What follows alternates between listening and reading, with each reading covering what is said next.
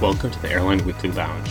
I'm your host, Edward Russell, and I'm joined this week by my co-host Jay Shabbat to discuss the first quarter earnings season that began Thursday and American Airlines.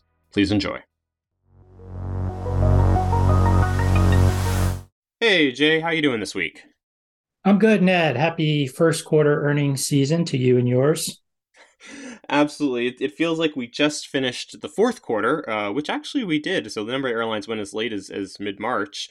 And here we are about to kick off the first quarter with Delta Airlines, which listeners, by the time you listen to this, they will have gone yesterday, but we are recording this on Wednesday, so we still don't know what Delta has to say just yet. Right. So we're recording this just so everybody knows on Wednesday afternoon, East Coast time here, about 1 o'clock. So Delta will be going tomorrow from the perspective of us talking here on Wednesday. So what are we looking for, Ned? What are you going to have your ears open for? So first things, I'm expecting the growth trends to be fairly strong, easily double digit. We have to remember a year ago in the first quarter, we had the Omicron variant. So the first quarter of 2022 was hit hard by that. Yep. So we're going to see a lot of very positive year-over-year comps. Revenues up 20+% easily. Unfortunately, I think United said that they're probably going to post a loss, but I think that's going to be the outlier rather than the norm. But I think we're going to see profits across the U.S. airlines, strong revenue growth. That trend continue that we've seen. Right, I think so. It'll almost be more interesting. But the first quarter's typically a softer one, a little bit less so in the U.S. than elsewhere in the world. U.S. airlines have kind of learned how to make money in the first quarter over the years, but still, it'll almost be more interesting to hear how what airlines are saying about how things are progressing in the second quarter and forward bookings into the third as well, because that's the real kind of meaty season for most U.S. airlines. Just for your information, as we move into earnings season here, the big three in the U.S. did give some sense of sort of guidance, financial guidance on what their margins are going to be. So Delta said that its operating margin, so that's before interest, before tax, would likely fall between 4 and 6%, positive 4%, positive 6%. Now, United, interestingly enough, said that they were going to have a pre-tax. So this does include interest, but even so, rather disappointing in that they said it's going to be between -2 and -3%. So a big gap there. And if you go back a couple of podcasts ago, I think we talked a little bit about why that was. United may have been a little too over aggressive on revenue management, and perhaps a few other reasons for that. Now, American this morning, and again we're speaking Wednesday, this morning they came out and said that they're going to have a positive operating margin before interest and tax of approximately 3.5%. So that gets right close to Delta's the lower end of Delta's guidance. We're going to talk more about American in a little bit here. But it is interesting that in the fourth quarter of 22, you may remember, American, Delta, and United were all very close. American was worse, but just by fractions. It was all, a lot of convergence there. And now it looks like American, it's pretty clear that American's going to be better than United, and potentially even, real, butting up against the rear bumper here of Delta. So it's, it could be a good sign for American. Perhaps things are, looking up there. But we'll talk about them a little bit more. It could be a good sign. I want to save more discussion of American, and I do have some thoughts on that for later. But it's interesting I wrote a story on Wednesday today about the second quarter, and the truth is a lot of people are seeing new bookings demand slow down in the U.S. and growth of new bookings slow down in the U.S. So not necessarily fall, but we're not seeing the double-digit growth rates that we've seen before. And this, according to a number of analysts, is really just normalization. Now, if you remember, the second quarter of 2022 was when airlines started to see the real surge in demand. So you just saw double-digit rates of growth, revenues up way over 2019, all of those things. So, that kind of growth can't happen forever. And, it's demand is definitely still robust. But like I said, new bookings seem to be coming in slower. So I'm looking forward to hearing, what airlines are seeing, if they're seeing, maybe not slowdown, but leveling off, which arguably would be good for the market if that's happening. Right. And remember too that in volume terms, because airlines are have been in some cases forced to cut capacity. I think you did a story, was it earlier this week or last week, on the New York market, airlines there having to cut capacity simply because the FAA doesn't have the controller capacity to deal with it. So you're not it starts to get impossible to continue to get robust growth in volume terms if you're cutting capacity. If the seats are not there to fill people.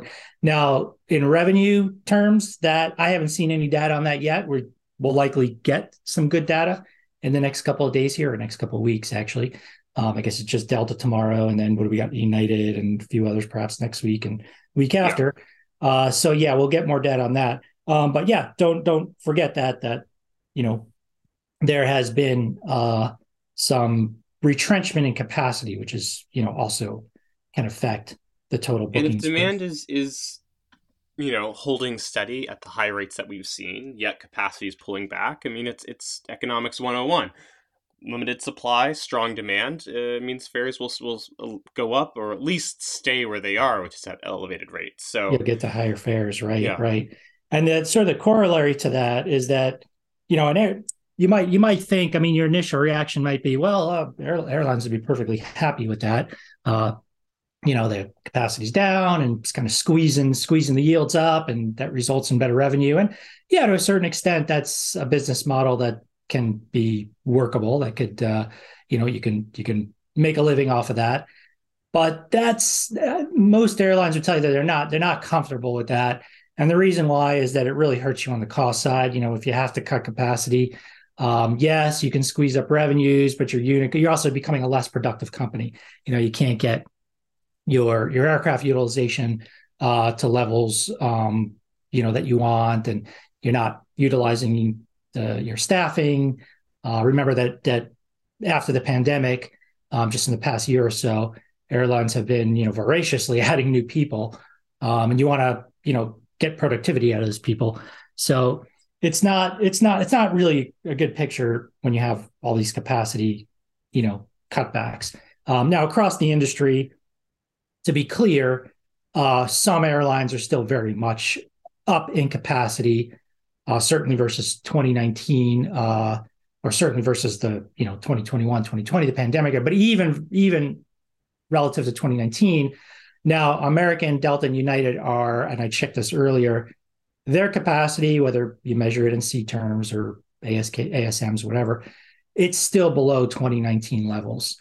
Right. So that is not something that airlines are happy about, that the big three are happy about, and we'll see if that changes going forward. Yeah, I mean, it's hard for me to see the big airlines really getting much above 2019 capacity levels this year. Maybe they'll do it by the end of the year. It's really the growth, and I pulled second quarter Q2 numbers this year compared to 2019 earlier, and the overall market is up, but it's driven by the likes of Spirits and Frontiers and JetBlue and those, not so much by the major airlines. And of course, a lot of those carriers, JetBlue aside, operate in markets outside of the New York and Washington D.C. areas, which are subject to some of the new air traffic control staffing issues that the FAA has confirmed. Right. So And it's where going to be you interesting. Yeah. Yeah, and where you see the growth is kind of where we've been seeing growth for the last few years. I don't. Again, I was looking at this morning as well. There's no big surprises. I mean, a market like Austin, Nashville, on fire. Just a lot busier than they were in years past. Some of the big hubs like Dallas, Denver is arguably the all-star market of the United States right now, and among big hubs. Actually bigger, the Denver was busier in 2022 than it was in 2019, right? Is that what we said that Oh last yeah, week, I think, yeah. from the ACI numbers, which is very rare. I mean, you don't see too many, very big hub airlines where that's the case. So there's, you have your superstar markets like that.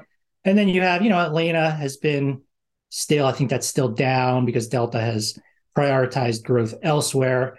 That could change. I think Delta said they're going to maybe put more attention on Atlanta going forward, which is, that's their big profit. We'll know more about that by the time you listen to this podcast, listeners, than we Yes, do today, yes. because Delta, I'm sure, will provide an update on their capacity And I'm sure on they'll talk Thursday. about right, and I'm sure they'll talk about Atlanta, which that's their golden treasure there. Their big profit driver market. Yeah, I guess the final thing that I have before moving on to perhaps a little more in-depth discussion on American is in terms of fuel costs. The oil price this morning is now we're in the low 80s, which is okay. I mean, it's gone up. It was, kind of went into the 70s, which is, I would say the 70s is maybe you would call the comfort zone for airlines. I mean, lower is better, but 70s are, I'd be very happy with that. So low 80s is still okay. IATA has a jet fuel price monitor, which is kind of cool. You can look at it on their website.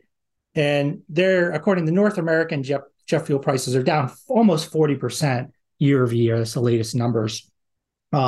They've crept up a little bit. They're actually down even 4% from a month ago. So they're, I think it's still a relatively benign situation on the fuel front. Another thing that will, form the backdrop of the story as we go through earnings season here. Definitely. And the final thing that I'm going to be listening for is the international recovery. Wall Street analysts think that it's, especially on the long haul side, probably benefiting Delta and United a lot, American as well, though maybe a little less so. But that's something that I will be listening to on our upcoming calls. And international too tends to be, you're getting into the season where that tends to do well. A market like Europe is going to do a lot better in the spring and summer than it is in the fall and winter. The only exception would be, some of your Caribbean markets. Those tend to peak in the first quarter. A lot of them, February, March are the sort of big moments for those markets. But yeah, that and Asia may be a little less seasonal too, but also you should see better results in the summer. Definitely. With that, Jay, listeners, we will be right back to talk a bit more about American.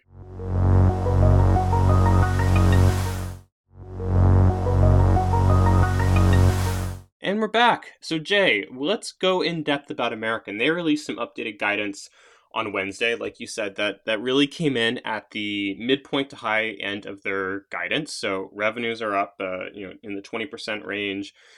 Your margin, like you mentioned, is just a hair shy of Delta's. Unit costs excluding fuel are down. It's a solid guide, and American really looks like they're going to be, number 2 among the U.S. airlines financially in the first quarter. Yeah, and that's I think an encouraging sign there. American and we ran a feature story in Airline Weekly about American that goes into some of this in depth. That was I believe two issues ago, and yeah, we pointed out some of the numbers. So American over the past really throughout the entire 2010s. Maybe not, early in the decade, of course, they merged there was an American US Airways merger in 2013, I guess it was.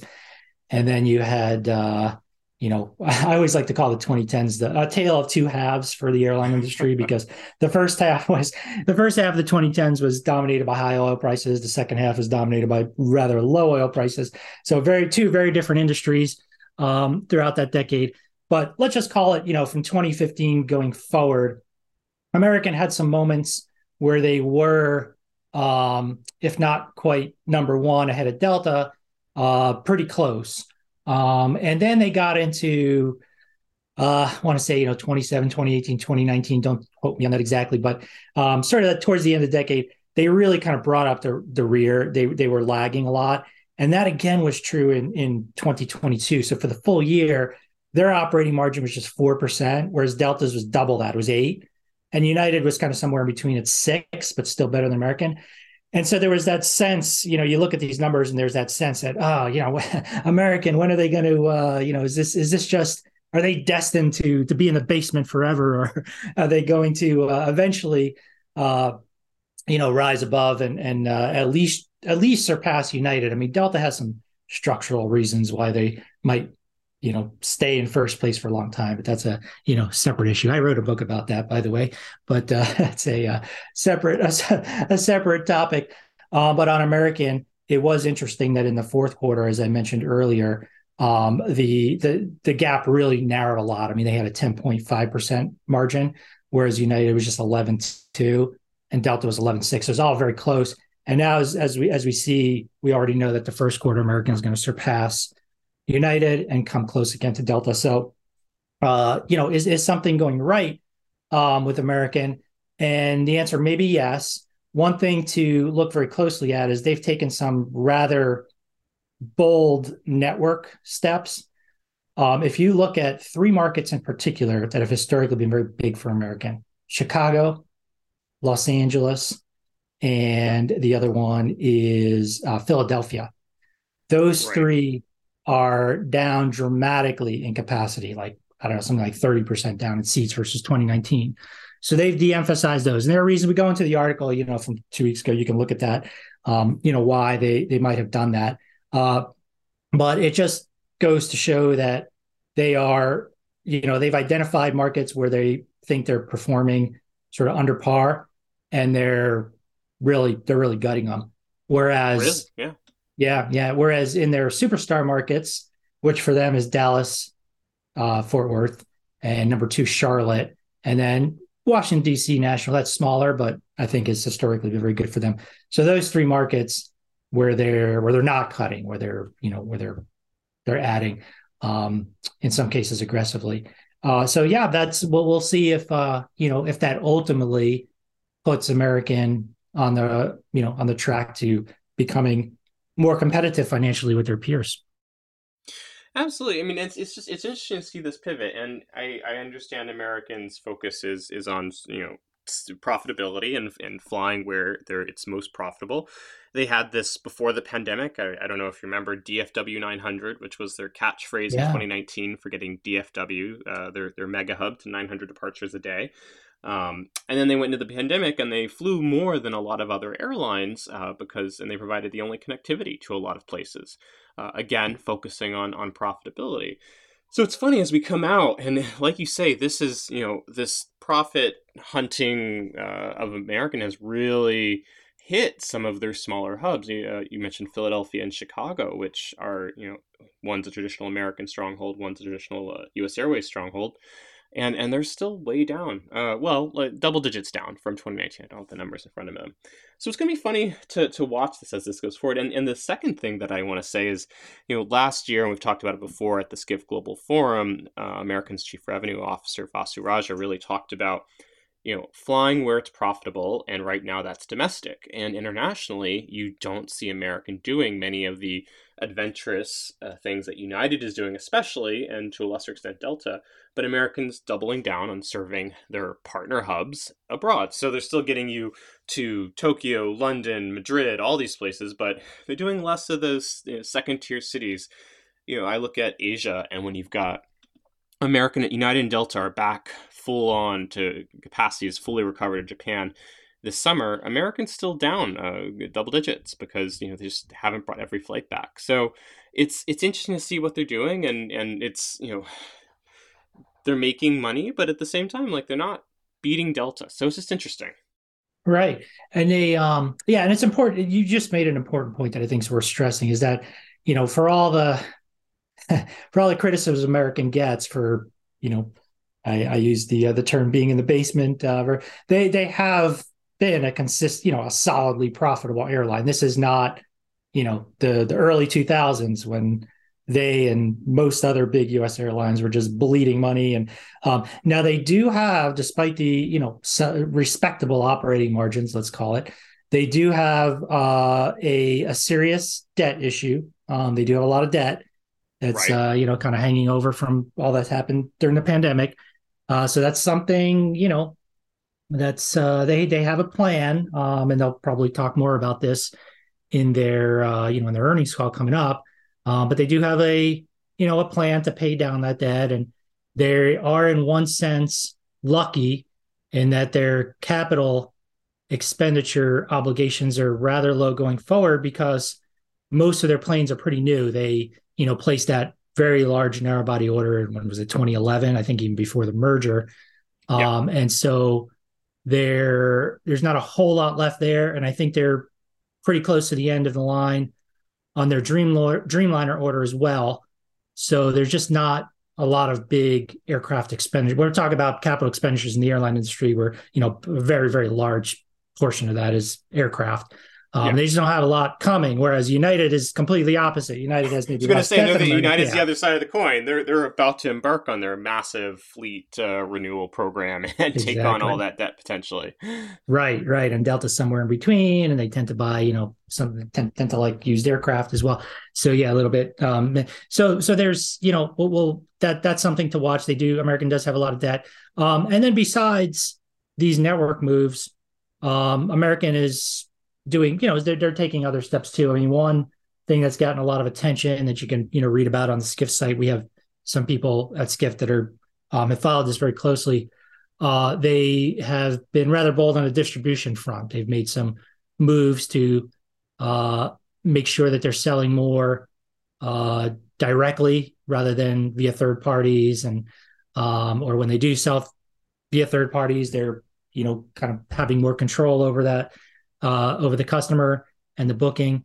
So there's that, and, certain aspects of their product. They've, I think they recently announced a new first class product, right? On some of their, was it business? Maybe they're beginning a big business class rollout in the next. Was it business class? A321. Okay. Yeah. I mean, they're eliminating first class, and it's going to be, A321 Neo, 787-9s, that stuff. Speaking of which, talking of orders, you made me think of the A321 XLRs, and I was just speaking about American doing a little less international right now. Well, they've got these A321 XLRs coming in I want to say 2024, starting late next year, which could open up a lot of second-tier international routes to American if they so please, because those planes could easily fly from Philadelphia to points in Germany, Switzerland, Austria, Italy, where they want to go. So, but that is not a discussion for the second quarter. That's something that's going to be really a 2025 story. Right, exactly. Yeah, and a nice plane to Europe, as you mentioned. You can hit more secondary cities, and for them, remember they're so large in South America that you can see them doing some XLR service, perhaps Dallas down into South America. Maybe even from other hubs. That could be a, Jay, I've got to do an aside. You just reminded me of my coverage of American back in the early 2010s, and them doing 757s from Miami to pretty much every second tier city in Brazil, Fortaleza, Recife, Manaus, all those places, many of which have now gone, but all of those could come back with the 321 XLR.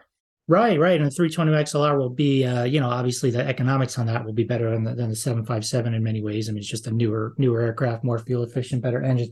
So, that could be, I don't know what to expect. Well, I guess this is another discussion, but the XLR in general, it will have some limitations in terms of, how much premium you can put on it. And on some of these intercontinental routes, you really kind of need the critical mass of premium to make them, real robust. So there's, it's, I don't want to say it's a slam dunk, but it is, that aircraft, it's gotten quite a bit of interest from a diverse group of airlines. I think even Frontier has some on order. I have no idea what they're going to do with them, but remember they're going to go to Hawaii, right?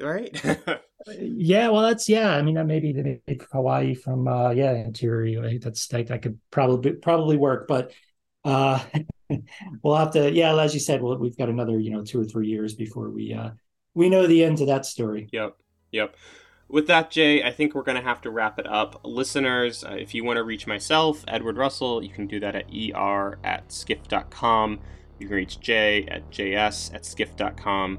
Again, Jay, always a pleasure. Thanks so much. Likewise, Ned, and a final earnings season's greetings to everyone.